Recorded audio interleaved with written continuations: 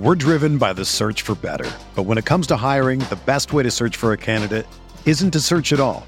Don't search, match with Indeed.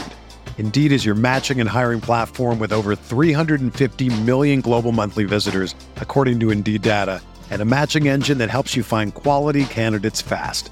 Ditch the busy work. Use Indeed for scheduling, screening, and messaging so you can connect with candidates faster. Leveraging over 140 million qualifications and preferences every day, Indeed's matching engine is constantly learning from your preferences, so the more you use Indeed, the better it gets. Join more than 3.5 million businesses worldwide that use Indeed to hire great talent fast. And listeners of this show will get a $75 sponsored job credit to get your jobs more visibility at Indeed.com/Blue Wire. Just go to Indeed.com/Blue Wire right now and support our show by saying that you heard about Indeed on this podcast. That's Indeed.com/Blue Wire. Terms and conditions apply. Need to hire? You need Indeed. This podcast episode is brought to you by Coors Light. These days, everything is go, go, go. It's nonstop hustle all the time. Work, friends, family, expect you to be on 24/7. Well, sometimes you just need to reach for a Coors Light because it's made to chill. Coors Light is cold lagered, cold filtered, and cold packaged. It's as crisp and refreshing as the Colorado Rockies. It is literally made to chill. Coors Light is the one I choose when I need to unwind. So when you want to hit reset, reach for the beer that's made to chill. Get Coors Light in the new look delivered straight to your door with Drizzly or Instacart. Celebrate responsibly. Coors Brewing Company, Golden, Colorado. Blue Wire. New England sending QB Jimmy Garoppolo to 49ers. We believe we found the right guy. Garoppolo, quick pass, caught by Kittle. He dives, and he's in. Touchdown, 49ers. Kittle is gonna go. Touchdown. What is going on, folks? Welcome to another episode of Striking Gold, your 49ers podcast on the Blue Wire Network. This week's episode is brought to you by Untuck It, quality shirts that are designed to be worn untucked. My name is Rob Louder. I cover the 49ers for NinersNation.com. Joining me tonight, as always, is my co-host, former NFL defensive back, and all-around good guy, Eric Crocker. How you feeling, brother? Man, I'm feeling good. We're almost there. How are you doing? I'm good, man. Starting to get a little antsy.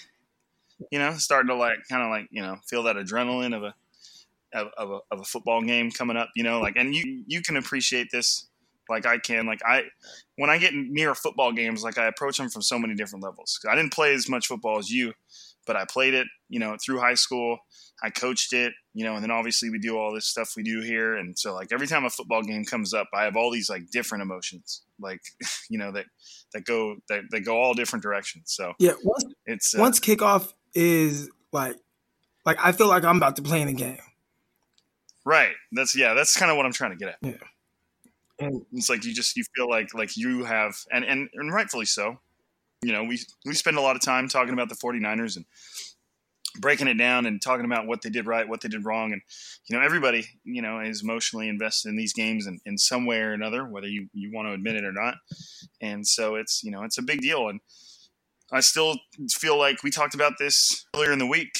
I still feel like I haven't quite wrapped my head around the fact that if the 49ers win this game, they're going to the Super Bowl. And I think the Harbaugh years, it was that was a great run, but I mean, really the facts about it, because I'm going to this game. I'm actually missing my first 7-7 tournament. We have a tournament Sunday, and I'm missing it to go to the Niners game.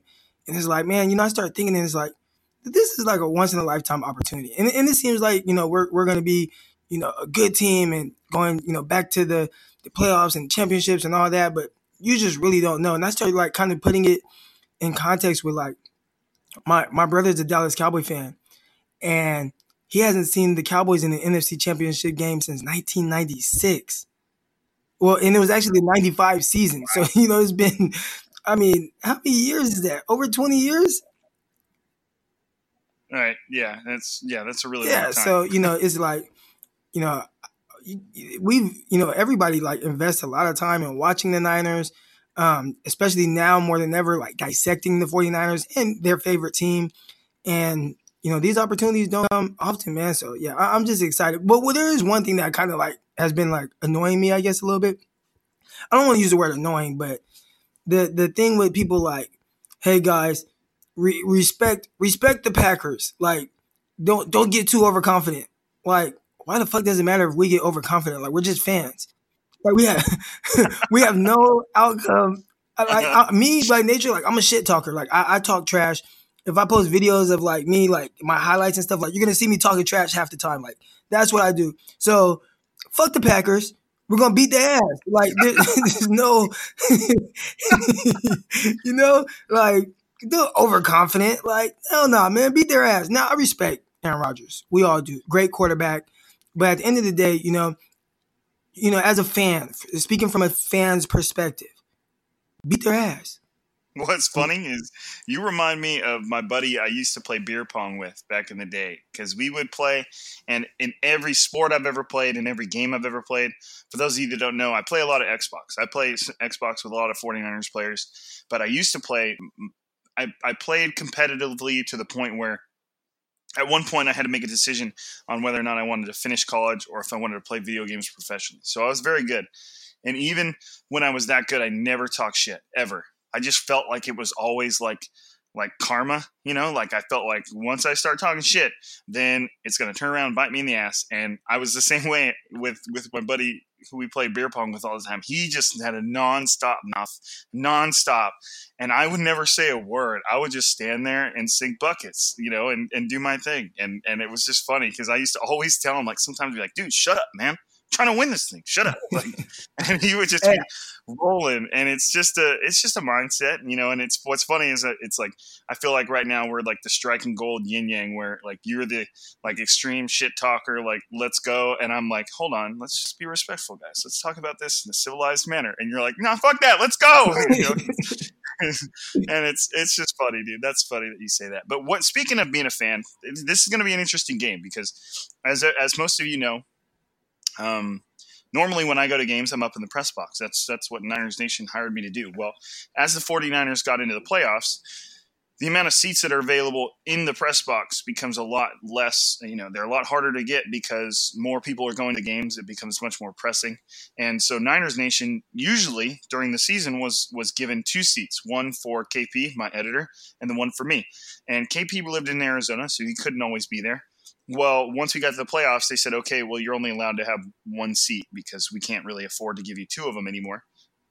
And, of course, KP decides that, I'll start going to games now that they're in the playoffs. And so your boy got knocked out of the press box. But at this game, and me and Quacker just found this out before we recorded the last podcast or after. I can't remember which one it was.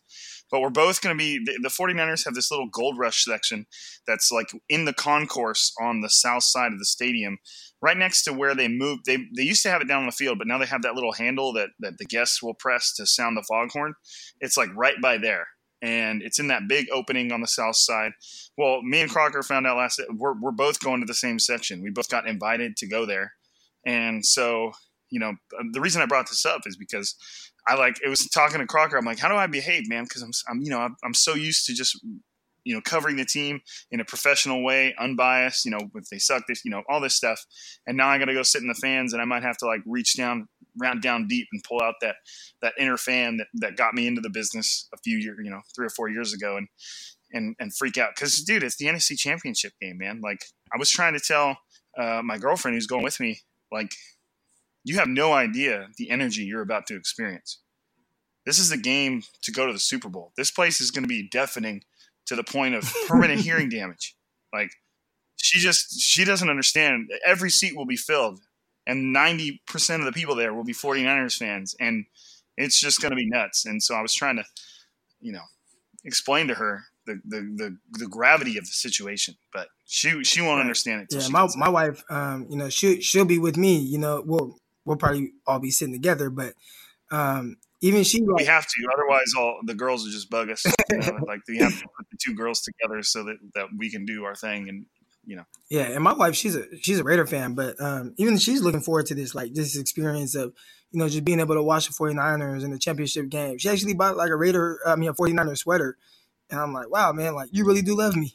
There you go, man. I mean, if you had any questions deep down, they're gone now.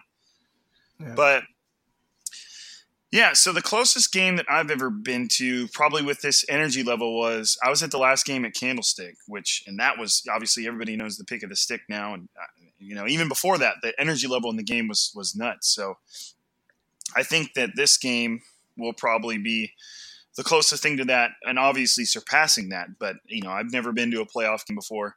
Throughout all the time I've covered the 49ers, they've never been to the playoffs. My first game in the press box was the day they fired Chip Kelly and Trent Baalke. So, and I think me and Chris Biederman, who does the Candlestick Chronicles podcast, also on the Blue Wire Network, I think me and him published like 22 articles that day because it was just nuts. The 49ers finally cleaned house and did their thing. But anyways, we digress. Should we talk about the 49ers and the Packers? Do you think that would be important? Yeah, I think that's what they want to hear. I think that's what they want. Yeah, I'm hopefully if you've managed to stick through all that randomness from gaming to whatever, I don't know what we just talked about. But all right, so the 49ers it's 49ers Packers round 2 for the divisional championship, the NFC Championship, and the and the right to go to the Super Bowl. And the overarching kind of conversation piece that throughout the week is, well, the 49ers whooped that ass in week 12, so you assume that they're gonna maybe do it again. But like Crocker was saying, everybody's kind of wanting to temper their expectations. But the Packers are in a rough spot because at this point in the season, sure, you can add some new wrinkles, some new plays, some new things here and there, but you kind of are the team you are. You are what you are at this point, and you have to play to your strengths, because if you don't, and I think Kyle Shanahan said this earlier this week, you're putting your players in a bad spot. If you're trying to add new things right now and rep it and get it to where they can do it in an NFL game, you're putting them in a tough spot. So you kind of are what you are at this point. And like I said, that doesn't mean you can't change things up and add new plays, but it's tough to do with only, especially for the Packers who only have a shorter week to prepare. So we'll start by kind of briefly touching on the first time they played, which was one of the most lopsided games the 49ers played all year. In week 12, the 49ers beat the Packers 37-8, and it was just the story of the pass rush. Really, the 49ers defensive front just got after Aaron Rodgers all game long. They sacked him 5 times, I believe, and it was just, and if I had the Pro Football Focus numbers in front of me, I'm sure the amount of pressures they got were just through the roof, because they got 5 sacks, but they got like 10 quarterback hits. So even when Rodgers we weren't getting him down, he was getting hit. So, I mean, if you add the sacks are a part of that stat, but so on top of the 5 sacks, you had 5 times where he was getting hit. The 49ers had like 4 or 5 tackles for loss. It was gross. The Packers were just completely outmatched. They only scored 1 touchdown and then converted on the 2-point conversion, and that wasn't until the third quarter. I think KP over at Niners Nation tweeted something to the effect of, like, the Packers didn't cross like the 50-yard line until at some point during the third quarter, probably during that drive. So it was about as one-sided as a game can get. And on the 49ers side of things, they kind of just, they did what they want. Raheem Mostert, had 6 carries for 45 yards and a touchdown. Tevin Coleman had 39 yards and a touchdown. What's interesting, and you could tell me if I'm off here, Croc, but to me, the 49ers playing the Packers reminds me a lot of the 49ers playing the Vikings. I mean, now Aaron Rodgers is a much better quarterback than Kirk Cousins, but they're both offenses that are very predicated on running the ball. We saw that when the Packers played the Seahawks, and I feel like the 49ers game plan, and we'll get into this a little later, for stopping the Packers is going to be very similar to what they did against the Vikings. So it was really just an ass whooping any way you look at it. It was Aaron Rodgers' worst game of his career. I think he threw for like 3-point-something yards per attempt. I've got it right here. 3.2 yards per attempt, which was the lowest mark of his career. And that's saying something. That's nuts. And so do the 49ers replicate that? What were some of your takeaways from the first time they played, Croc? Yeah, I mean that was one of my biggest takeaways. I think obviously I was a little bit worried about Jones, the running back. I had just watched him against the Dallas Cowboys, and I'm like, man, he had like 4 touchdowns. He was catching touchdowns. He was running in touchdowns. I'm like, man, like that guy might be the difference. But the 49ers definitely didn't let him be a difference at all. And that kind of, really put everything on Aaron Rodgers' shoulders. And I don't think this Packers team is not the Packers team of old, with Greg Jennings and Donald Driver and, just all those great weapons and, a solid defense with Clay Matthews getting after the quarterback. And it's not that same Packers defense. So, this defense, yes, they do have 2 stud pass rushers, but a lot of what really goes on in this game falls on the shoulders of Aaron Rodgers. And I don't think that's how they want to play. I think they want to play more I don't want to use the word complimentary football, with the quarterback, but, run the ball, play action. And they really want to do a lot of that. If you look at his numbers, they weren't great numbers this year, but, they want to kind of take the ball, I don't want to say out of his hands, but just kind of sparingly use Aaron Rodgers. And when they're forced to use him all the time, and they've been having, pass protection issues this season, that's when they get in trouble. And that's what the Niners did. They take advantage of that. They turned the ball over right away with the sack, and Nick Bosa recovered it. And from there, it was just kind of like a downward spiral where they were trying to play from behind. And I don't think they definitely have the quarterback to play from behind, but I don't think that's the style of football that they want to play. And I mean, nobody wants to play from behind. So, but I mean, in the sense of like they really this year more than any other year that I've seen an Aaron Rodgers led team leaned on the rush attack. Right, and that kind of gets me into, I do want to talk about it a little bit. I keep like wanting to get into like previewing the next time they're going to face, but I'm just kind of looking at the numbers here, seeing if there's anything to glean from it. The one thing that is interesting about their first time they matched up is the 49ers had this much success, but they did not have Joe Staley. They did not have Quan Alexander. And there's one big name in there that I'm forgetting that they didn't have as well. And maybe I hit it. I've got it in my notes. I think they might. Did we have Tart? Okay. The big name. Yeah, we had Tart for that one. He hadn't gotten hurt yet. The big name I'm forgetting is D Ford. So the 49ers were able to get after Aaron Rodgers extensively without D Ford. And they were able to do pretty good on offense, keeping Jimmy Garoppolo clean without Joe Staley, which, as we saw, the 49ers were able to endure that absence pretty well. Zadarius Smith, who's far and away the Packers' most impactful defender, he ended up with 6 tackles, a sack and a half, and a few quarterback hits. And he was, the Packers as a whole only managed 3 sacks. So it wasn't a bad game by any means for the offensive front, and they get Joe Staley back. So they're in a lot better shape to pace the Packers now than they were the last time they played them, and they whooped up on them. Now, again, and Kyle Shanahan was very clear about this. Just because you've beaten somebody that bad before, it means nothing now. It is basically what he was saying. Now, I don't think that's entirely true. To me, it sets the stage for what the 49ers can do to the Packers. It's not a coincidence. But the Packers are getting, I know they're at least getting Brian Bulaga back, who is one of their premier tackles. So having him back is a huge deal. I know that Brandon Thorne, who I follow on Twitter, is always breaking down offensive linemen, and he thinks Bulaga's at the very least a top 10 tackle. I think he even thinks maybe like top 5. So getting him back, he played against the 49ers, but I think he left in the first quarter. So that was a huge deal. And I remember even Nick Bosa saying, like, right when he went out, and he's like, okay, I'm moving over here. He moved to that side.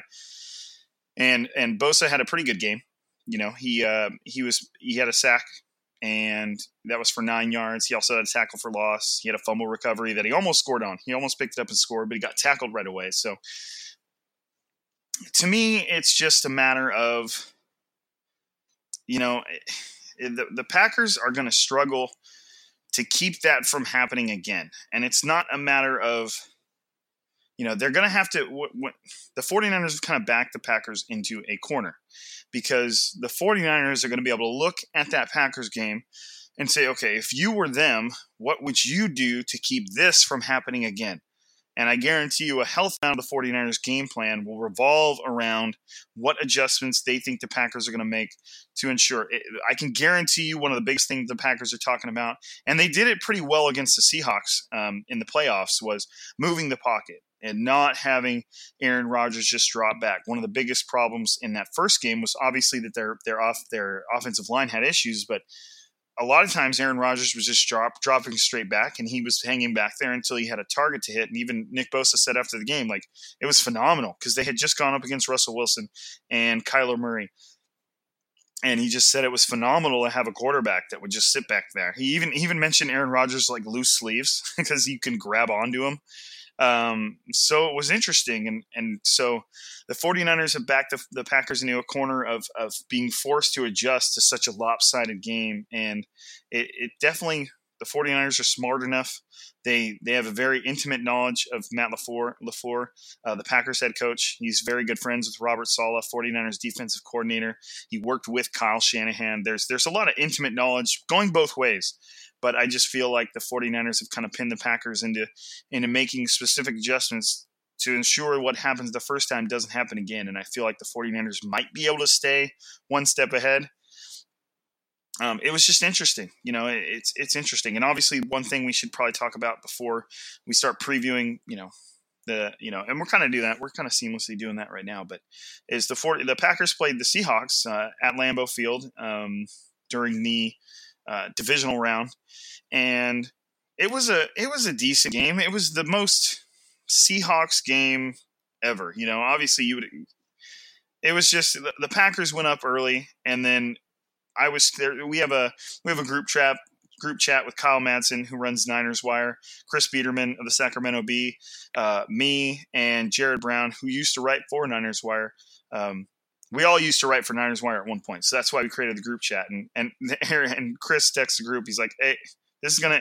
I think at one point the Packers were up like 21-3 or something, and Chris texts the group and was like, "Yeah, this is gonna be a one-score game. You better believe it." And of course, everybody agreed with him, and sure enough, that's what it was. But did you have anything that immediately pops out to you after that Seahawks game?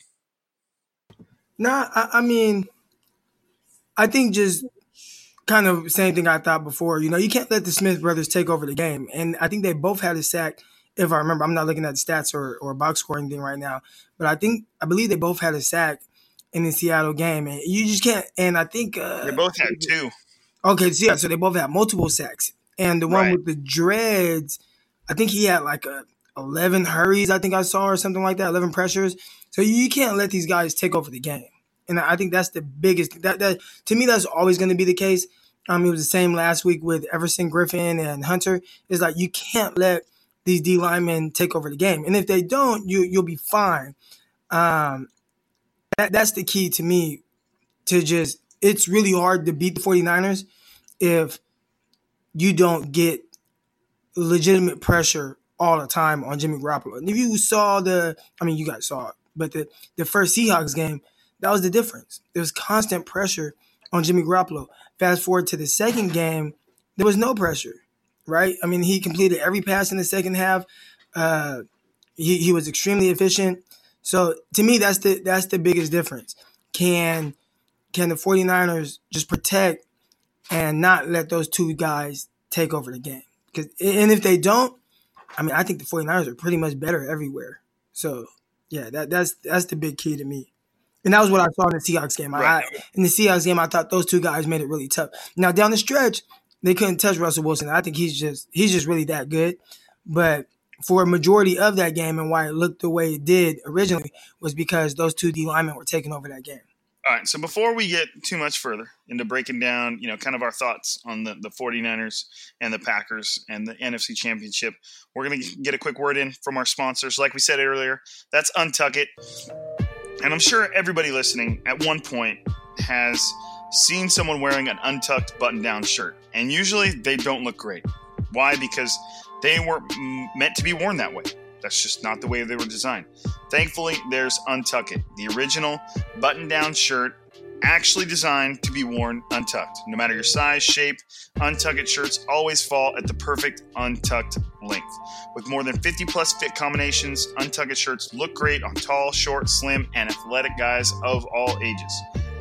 I'm a huge person about always being comfortable. Crocker and I were talking about that before we fired up the podcast. You know, you just always want to be comfortable. You always want to be warm. You always want to be, you know, just in your zone. And that's why I like Untuck It shirts. You just know that you're wearing something that looks good and is meant to be worn that way. So when you're ordering, you're choosing from styles like wrinkle-free button-downs, super soft flannels, outerwear, and a lot more. With Untuck It, your shirts never look baggy, bulgy, too long, or too big again. And their websites, it's so easy to use. They even have a whole page devoted to helping you find your fit. So whether you're shopping for the perfect gift or just trying to catch a smart, relaxed style of your own, Untuck It is the way to go. So you got to visit untuckit.com and use the code BLUE for 20% off at checkout. 20% off. That's significant. That's untuckit.com, untuckit.com with promo code BLUE, BLUE, for 20% off. So, obviously, we're trying to talk about all these games. You know, the 49ers versus the Packers, round one, Packers versus the Seahawks. And it's hard to talk about them without previewing, you know, just kind of blending it into what the 49ers are going to have to do. But if I'm looking at the Seahawks game, and I did watch it, and like I said earlier, it was a very Seahawks game. You knew they were going to come back. Thank goodness Pete Carroll decided to punt on fourth down with 2.5 minutes left. I mean, obviously it was a low percentage play. I think it was like 4th and 12. Russell Wilson had just been sacked.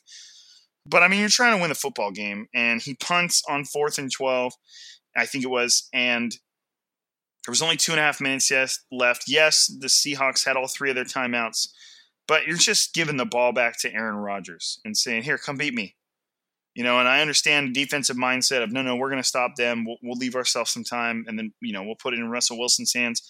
But that's not what happened. Aaron Rodgers put it in the clutch. He made a huge third down play to Devontae Adams. Adams ran like a corner route, and Rodgers dropped it right over his shoulder. It was just such a perfect throw. And then just a few plays later, he threw a clutch throw to Jimmy Graham to convert, where the spot was kind of controversial. But to me, I was never all that amped up about it. I can understand why Seahawks fans were.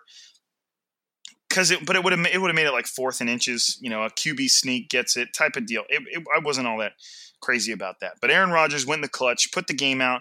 And if you just look at, you know, the box score does tell a story against the Seahawks. It tells the story of kind of if you watch the game.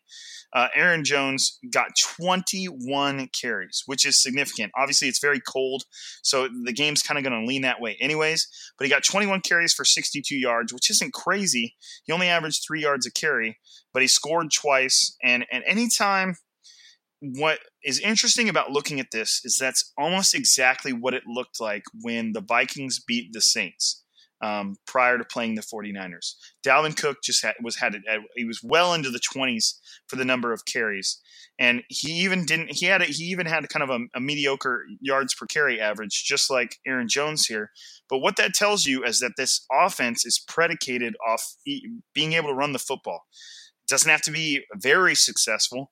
The first carry of the game was for 23 yards, but they need to run the football. They need to. And obviously, yes, they have Aaron Rodgers, but he only completed 16 passes, and he didn't even complete 60% of them. So it wasn't like he carried that game. He did make some very clutch throws, but that offense thrives off running the ball, and I feel like if the 49ers want to stop the Packers, it's the same exact game plan as the Vikings. Obviously, 2 completely different offenses. Everything's different, but the game plan is the same. Just focus on Aaron Jones, keep him from turning up, and you're going to force Aaron Rodgers to have to throw the ball. And real quick, so I think the game plans are a little more simple because remember, I mean, who are the play callers the last 3 games, right? So last game, the Minnesota Vikings is Kubiak, right? Well, who coached under Kubiak? Kyle Shanahan. Well, who coached under Kyle Shanahan? LaFleur. You know, so like, I think with what these guys want to do, I mean, they're all kind of come from under the same coaching tree. Now, they are going to have their different little things that they like to do. Sure. Right? Shanahan, I mean, his dad was Mike Shanahan. But I think the basis of what they want to do, and that's what we're seeing, is these really run-heavy, play-action teams. And I don't think there's a coincidence with that. I think it is because they've kind of come from the same coaching trees. Right. The reason I'm putting so much emphasis on this game plan or the similarities is I feel like the 49ers are much better equipped to impose their will on defense than the Packers are. Sure, the Packers can have a game plan for stopping the 49ers, but I feel like the 49ers offense is much more well-rounded, and the Packers defense is not nearly as threatening and capable as the 49ers. So I feel like the 49ers have the advantage of there. And another thing you look at when you look at this game is Davante Adams, former Fresno State wide receiver. I had the pleasure of watching him for 3 years at Fresno State. Him and Derek Carr just go off. It was so much fun. I was completely spoiled. So it always makes me happy to see that he's just developed into one of the league's best. And to me, if you look at this box score and you watch the game, Aaron Rodgers wants to throw to Davante Adams. Davante Adams had nearly 3 times the targets of the next highest targeted player, which was Jimmy Graham. And the Packers offense, it's Aaron Rodgers, it's Aaron Jones, it's Davante Adams. So, and what's interesting is the way the 49ers defense is built, they're going to be pretty good at stopping that run no matter what. And a lot of their pressure against the Packers was built off 4-man rushes, meaning they're going to try and get after Aaron Rodgers with 4 guys, and that leaves 7 guys somewhere in the secondary, in the intermediate to the secondary. And the only guy out there that you really have to worry about, and I don't mean ignore everybody else, the only guy you really have out there that you have to worry about is Davante Adams. Aaron Rodgers doesn't want to throw to anybody else. He wants to throw to Davante Adams. So there's not a whole lot of, like you said, the play calling will vary, but there's not a lot of mystery to what the Packers are going to try and do. So it's just a matter, to me, it's just a matter of execution. And I don't feel like that first game was necessarily a reflection of what the Packers can do. The Packers have won 6 games since, 6 games straight. And sure, some of those wins aren't impressive. You know, they squeak by the Seahawks, stuff like that, but winning's winning. And so, you know, it just, to me, seems really clear. It's really clear about what the Packers are going to do, or at least who they're going to involve. I do feel like the Packers are going to try and move Aaron Rodgers out of the pocket. They're going to try and get him moving.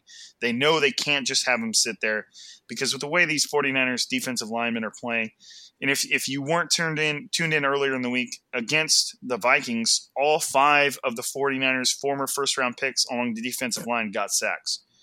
You know, you have Eric Armstead, DeForest Buckner, Solomon Thomas, Dee Ford, Nick Bosa. All of them got sacks. Bosa got 2. So they're gonna eat.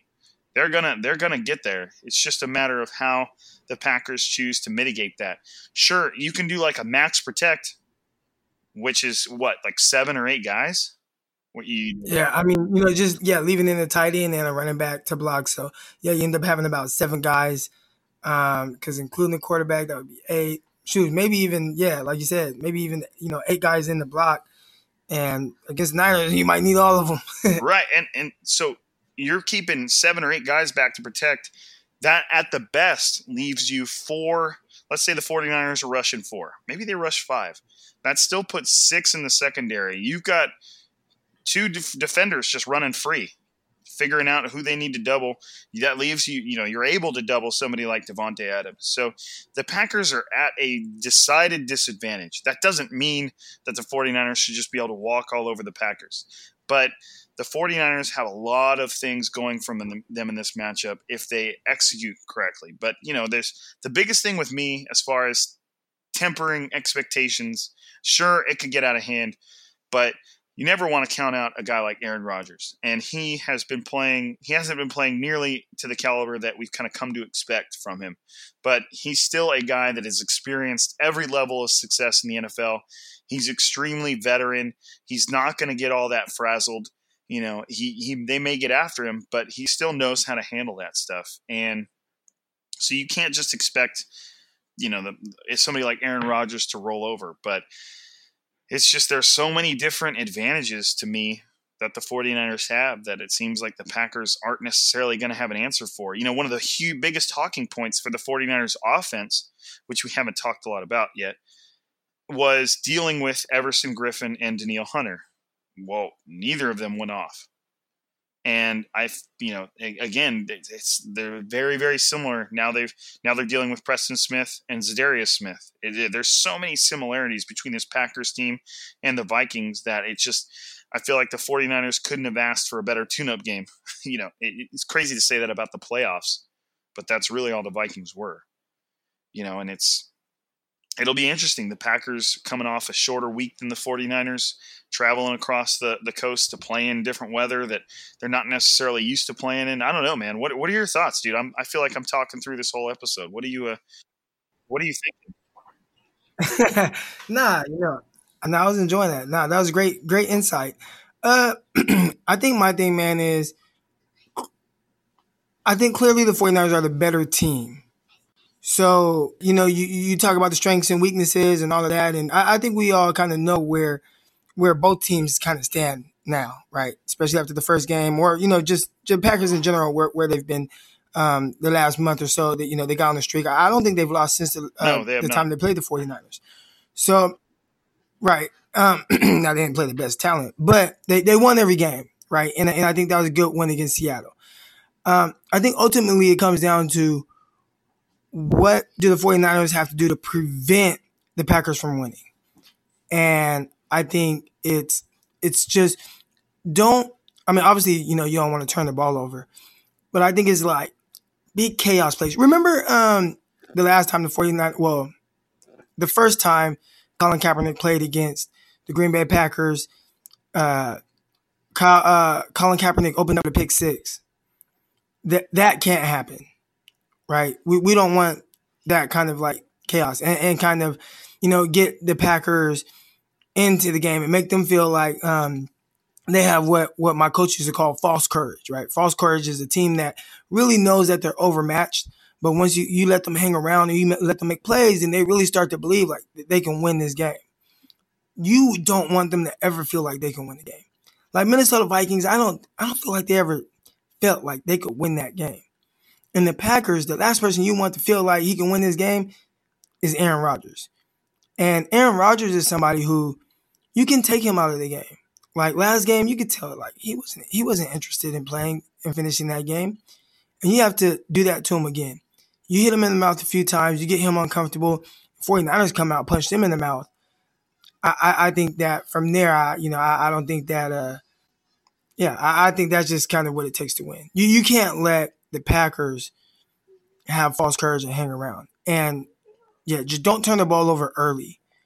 Come out, get a score, don't turn the ball over early, and I think the 49ers handle business. I think it's pretty much as simple as that. I think if you were to tell me, hey, the 49ers lost, what does that look like? I would say the 49ers turned the ball over 3 times. Maybe, it was, an interception, a fumble, a block punt. I would say something like that, kind of like some extreme kind of circumstances. Right, and that brings up a good point. Is the 49ers are going to need just a clean game from Jimmy Garoppolo, and I feel like the Packers defense outside of their pass rush presents a decent opportunity for Jimmy Garoppolo to have a good game. The Vikings defense is much more formidable than the Packers is. And like I said, it's playing at home. Jimmy Garoppolo should be comfortable. He was just okay against the Vikings. I think the 49ers just were able to turn to their run game. I don't necessarily think Kyle Shanahan took the ball out of Jimmy Garoppolo's hands because he was missing some throws. He had he had a near pick and then he did have an interception. But it's just the game plan didn't necessarily require that they go much, that they rely on Jimmy. Correct. I think the circumstances of the game dictated the outcome of his performance, if that makes sense. I think just the way that the game was going and in the way where it was just like, okay, we're up 14-10. Okay, we're up, or 21-10. Like this, they can't move the ball. They can't do anything. Hey, let's just not lose this game. Let's just run the ball. Now, Brady still tried to lose the game, right? I mean, I think the game was in hand by then, but he did fumble. And that's something where, that was kind of – Yeah, right. I don't know what's going on with Brady. He's a restricted free agent at the end of the year too. That's kind of a big deal. But I think it was just more the outcome of the game and the way the game was going that kind of dictated Kyle Shanahan taking the ball out of Jimmy G's hands. I don't think it was because like, hey, Jimmy threw an interception. Oh, we don't want to lose. Let's just run the ball 47 times. Like, no, he hasn't done that all year. Jimmy G has thrown several interceptions, and that had never been the case. Matter of fact, he's been great after throwing interceptions. They put up a stat during the Vikings game where it was like after Jimmy G threw an interception, he was like 36 of 39. You know, he completed 36 out of his next 39 passes on the following drive. So I've seen that kind of narrative thrown out there that, hey, Kyle tried to take the game out of Jimmy G's hands so he doesn't mess it up. I don't believe that at all. I think, and even then, I don't even think Jimmy G has to play a clean game. Just don't lose the game, if that makes sense. Like, I think he can, turn the ball over once, and I think it will still be fine. It's multiple, turnovers and kind of where and kind of how the game is going. I think that can kind of dictate it, but for the most part this year, he hasn't really done that outside of the Packers game. I mean, the Seahawks game, the first one. And I think even in that game, like I kind of said earlier, they let Clowney take over the game. He had like 11 pressures or hits on the quarterback to sack. He had a fumble return for a touchdown. Like, you can't let someone really destroy your game plan, your entire game in that manner.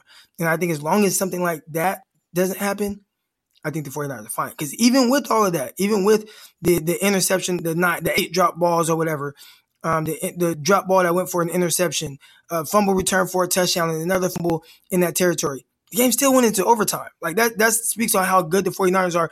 And that was without George Kittle. That was without Emmanuel Sanders. So, yeah, I think it really would take a lot to beat the 49ers when they're on their A game. But you just can't. No turnovers. Not multiple turnovers. That's, things that can kind of lead to points. So, no fumbles returned for touchdowns. And I think 49ers are fine. Right. And I agree. And I feel like Jimmy Garoppolo was just okay against the Vikings. I don't feel like at any point in the season has Jimmy Garoppolo been just okay multiple games in a row. I feel like, and this goes to what Crocker's just talking about. He's a very resilient player. He responds immediately from mistakes or struggles. He just seems like a very even-keel guy. And that, in a way, at times almost makes him boring. He seems boring, but it's a great quality for a quarterback. I used to play a lot of golf too, and one of the biggest skills revolving around golf, and yes, it's probably the furthest thing from football, but it's having a short memory. And you might hit a bad shot right here, but you can hit the best shot of your life on the very next swing. And that's the same thing with football. Is really any position. You might have failed this play, but that you can change the game on the very next play. And I feel like Jimmy Garoppolo is very good at just turning around and responding to whatever the play might be. So he might have made some mistakes and, gone back and looked at the tape from the Vikings game and made some corrections. And sure, it's a different defense, but I feel like he'll respond. I do expect Jimmy Garoppolo to have a good game. The Packers defense is just middle of the road when it comes to defending, the pass. They allow an average of 232 yards a game. And then against the rush, they're one of the worst teams in the NFL. They're 23rd, so they're in the bottom third essentially. And that plays to the 49ers. The 49ers want to run the ball, and they want to play action, and they want to throw off of it, and if the 49ers can get the run game going, which by all intents and purposes, you would think they would be able to. The first time they played the Packers, they had 22 carries for 112 yards with just 5.1 yards per carry. I mean, that's significant. That's a first down every two carries. And obviously you've got some bigger runs in there, and then Jimmy Garoppolo was able to complete 70% of his passes. He completed 14 for 253 yards and 2 touchdowns. He hit that bomb to George Kittle. And what was cool about that play is when you saw it, you're like, oh man, Shanahan just schemed Kittle wide open. And then you watch the play, and Kittle just put this perfect, he ran like a corner post, waited for the DB to turn his back and get in his blind spot, and then Kittle broke it back the other direction, got wide open, and Jimmy Garoppolo hit him for the touchdown. So I even saw Kittle after the game. I was like, "Hey man, nice corner post," and he's like, "Thanks, dude." Like, it was just, I've always been a receivers guy. I have such an appreciation for route running, so I was just glad I got to compliment him on that. But it's just a matter of the 49ers executing. I think if one thing we've talked about throughout this podcast is just the 49ers have the advantage in so many different ways. It's just going to be a matter of executing and not beating themselves. Sure, Aaron Rodgers is more than capable of pulling off miracle plays and making things happen, but the Packers just don't have that much for the 49ers to worry about. If you want to defend the 49ers, you need to stop Jimmy Garoppolo. You need to stop whichever running back is hot in that moment, whether it's Raheem, Tevin, whichever. Maybe they bring Breida back into the fold. Who knows? He's been kind of fumbling the ball a little bit. And then you've got George Kittle. You've got Deebo Samuel. You've got Emmanuel Sanders. Kendrick Bourne's been playing pretty well, save a couple drops or so. But the 49ers just have such a more well-rounded team on both sides of the ball. There's just so much more you have to worry about on both sides of the ball. It's I think even more so than the players that the 49ers have, I think it's the execution on both sides of the ball. The execution, the people giving up their bodies, on blocking. You see George Kittle take pride in his blocking and opening up those big holes. The Deebo Samuel end-around touchdown in the Seahawks game where I saw Emmanuel Sanders downfield blocking. I saw Ben Garland go down. He cut somebody way downfield, like 30 yards downfield. I saw Juszczyk go down. He took out two people. They have the players, obviously, like the talent, but it's really the execution. And on both sides of the ball, the 49ers, for the most part this year, have limited the big plays on defense. There have only been a couple instances where they've given up like really big chunk yardage, right? And kind of fluky type situations, whether it was the one to Andy Isabella, the 88-yard touchdown, the one to Juju Smith where Kittle kind of misjudged it or whatever happened, the pass interference to Julio Jones. Outside of those three plays, I can't really think of too many. Which wasn't a pass interference. Right. But I can't think of like too many like explosive plays that the 49ers have given up. But on the other side of the ball, the 49ers execute these plays to where they do get these deep shots and they get all these explosive plays. And you don't know who the explosive play is going to come from. So we saw Kyle Juszczyk run a slot fade against the Seahawks for like 40 yards or whatever it was. I mean, they just have all these players.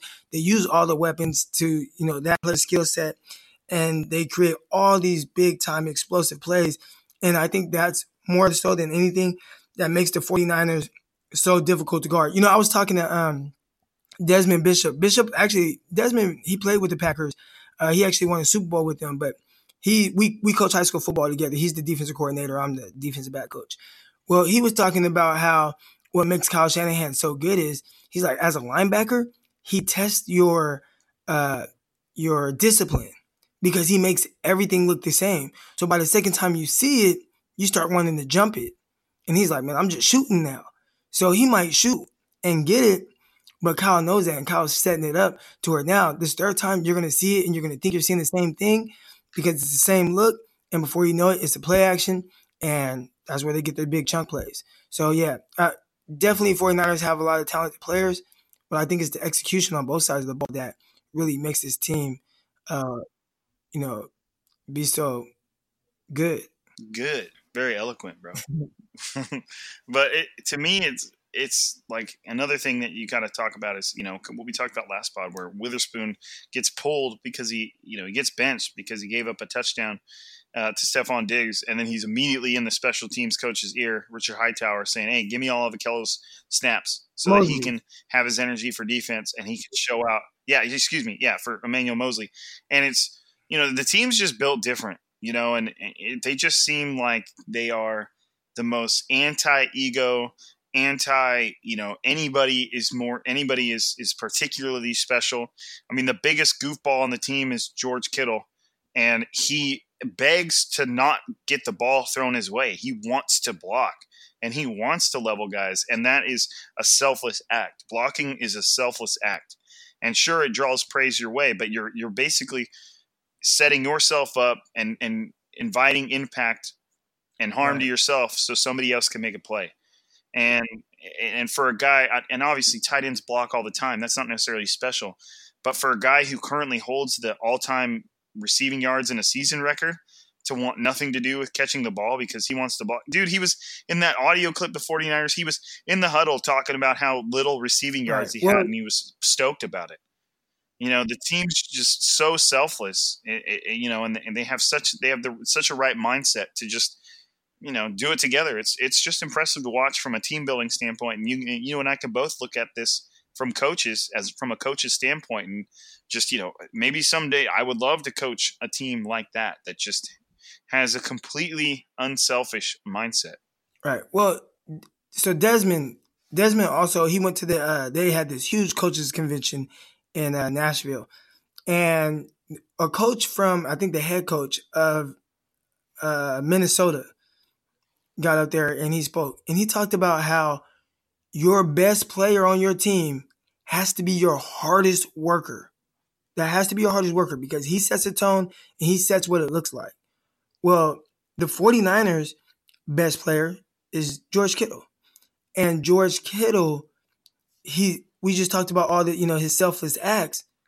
Well, if George Kittle isn't complaining about getting the ball, how can you? So that selflessness spreads throughout the rest of the team. And I think that's why, and they got guys that have that mindset to where, hey, it's not about me. But as long as we all do our job, even Jimmy Garoppolo, it's not about Jimmy G. He doesn't have all these crazy numbers. But as long as their guys just do your job, we're going to do something special. And that's what we've seen so far with how these 49ers have been able to turn it around. And with a lot of the same guys, eventually they just kind of bought into it. And now they're having a special season. And I don't think that it's no coincidence. Nope. I feel you, man. And it's just been interesting to watch, and you brought up another good point where if you're a starting quarterback that has one of the greatest jaw lines in the NFL is one of your most humble guys on the team, you're doing something right. You know what I mean? Like, it's just it seems like nobody in that locker room has any interest in taking any credit. Like even Richard Sherman in his years has gotten to the point where, as of late, he's had a few rants about the fact that people are still disrespecting him, and that's his prerogative. But every time he comes to the podium, he's always so ready to talk about other players that did well, and that's just good leadership. So, the 49ers have a lot of things going for them. Hopefully they can get past the Packers, move on to the Super Bowl. It just seems like a team that deserves to be there, and they're doing everything right, and it's just impressive to watch. So, I think that's it for us. You guys are going to be listening to this on a Friday morning, meaning we're just a couple days out from the 49ers playing the Packers for the NFC Championship and the right to go to the Super Bowl. One more win, and they're in the show, guys. So, it's hopefully you're excited. Hopefully you're pumped up. If you are going to the game and you know where the Gold Rush section is, like I said, it's in the South Concourse, in that big open area where you walk up the stairs. It's right up against, the back of that lower bowl section. It's not very big. So if you happen to be over there, both me and Crocker with our ladies will be there.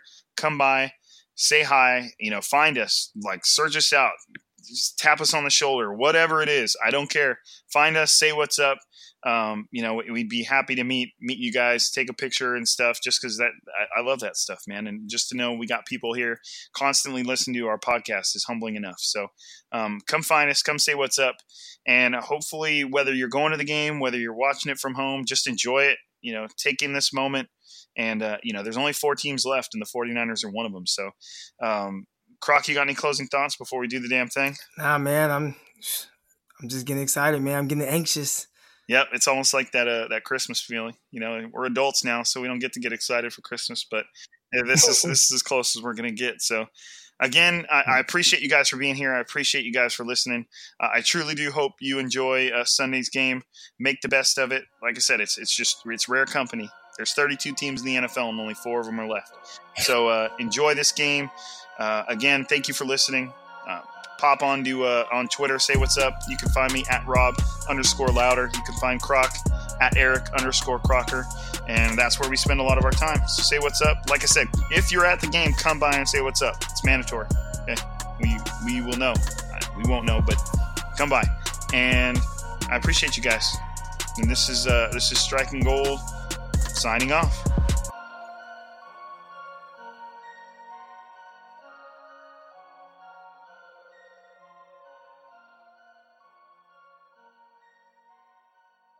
Everyone is talking about magnesium. It's all you hear about. But why? What do we know about magnesium? Well, magnesium is the number one mineral that 75% of Americans are deficient in. If you are a woman over 35, magnesium will help you rediscover balance, energy, and vitality. Magnesium supports more than 300 enzymatic reactions in your body, including those involved in hormonal balance. From functional medicine doctors to mental well-being and female hormone experts, we all know that magnesium is the one mineral to improve all aspects of well-being and health. But which one? Magnesium Breakthrough from Bioptimizers, the trusted choice recommended by leading experts with 7 best-absorbed forms of magnesium to ensure your body receives the support it needs for overall well-being. Go to bioptimizers.com/balance today and use code BALANCE10 for 10% off. Support your journey to wellness at bioptimizers.com/balance. Magnesium Breakthrough from Bioptimizers, your foundation to optimal health and vitality.